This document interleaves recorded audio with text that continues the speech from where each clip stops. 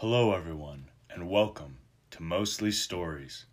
I'm your host, Benjamin Beecher, and in this series, we flip through the pages of some of my favorite books that I used to read growing up.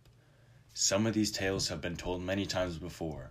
Some you may never have heard. In any case, I hope you enjoy Mostly Stories.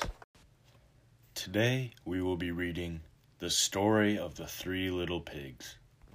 Once upon a time, when pigs spoke rhyme, and monkeys chewed tobacco, and hens took snuff to make them tough, and ducks went quack quacko. There was an old sow with 3 little pigs, and as she had not enough to keep them, she sent them off to seek their fortune.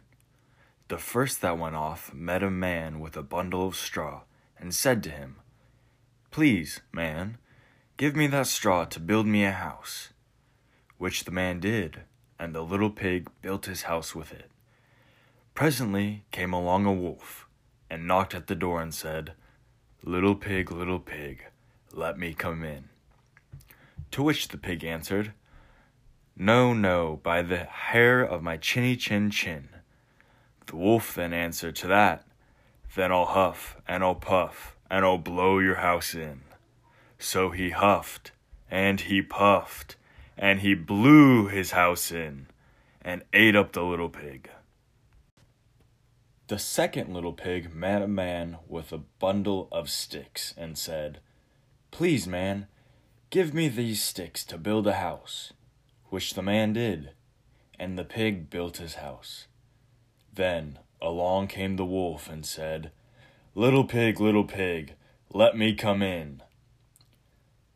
"No, no, by the hair of my chinny chin chin." "Then I'll puff, and I'll huff, and I'll blow your house in." So he huffed, and he puffed, and he huffed, and at last he blew the house down, and he ate up the little pig. The third little pig met a man with a load of bricks, and said, "Please, man, give me these bricks to build a house with." So the man gave him the bricks, and he built his house with these. So the wolf came, and as he did to the other little pigs, and said, little pig, let me come in." "No, no, by the hair of my chinny chin chin."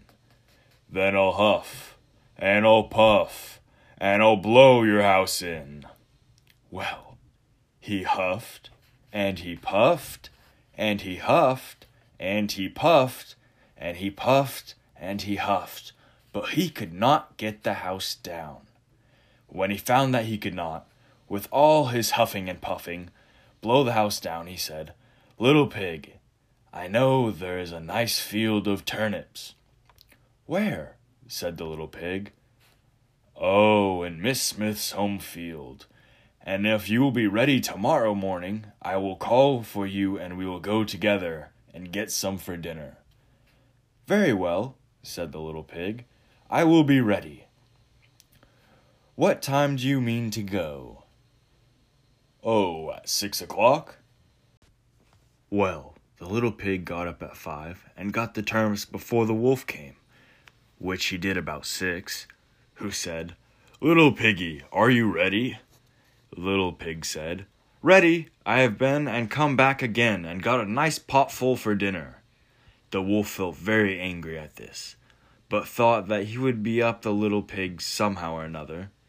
So he said, "Little pig, I know where there's a nice apple tree." "Where?" said the pig. "Down at Merry Garden," replied the wolf. "And if you will not deceive me, I will come for you at 5 o'clock tomorrow and get some apples." Well, the little pig bustled up the next morning at 4 o'clock and went off for the apples, hoping to get back before the wolf came. But he had further to go and had to climb the tree, so that just as he was coming down from it, he saw the wolf coming, which, as you may suppose, frightened him very much. When the wolf came up, he said, "Little pig, what? Are you here before me? And are they nice apples?" "Yes, very," said the little pig. "I will throw you down one." And he threw it so far that while the wolf was gone picking it up, the little pig jumped down and ran home. The next day the wolf came again and said to the little pig, little pig, there's a fair in the city this afternoon. Will you go with me?" "Oh yes," said the little pig, "I will go. What time shall you be ready?" "At 3, said the wolf. So the pig went off before the time and got to the fair and bought a butter churn which he was going home with when he saw the wolf coming. Then he could not tell what to do, so he got into the churn to hide, and by doing so turned it round and rolled it down the hill with the pig in it, which frightened the wolf so much that he ran home without going to the fair. He went to the little pig's house and told him how frightened he had been by a great round thing which came down the hill past him. Then the little pig said, "Ha, I frightened you then. I had been to the fair and bought a butter churn, and when I saw you, I got in it and rolled down the hill."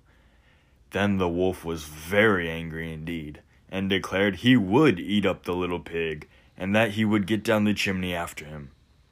When the little pig saw what he was about, he hung up the pot full of water and made up a blazing fire. And, just as the wolf was coming down, took off the cover, and in fell the wolf. So the little pig put on the cover again in an instant, boiled him up, and ate him for supper, and lived happily ever after.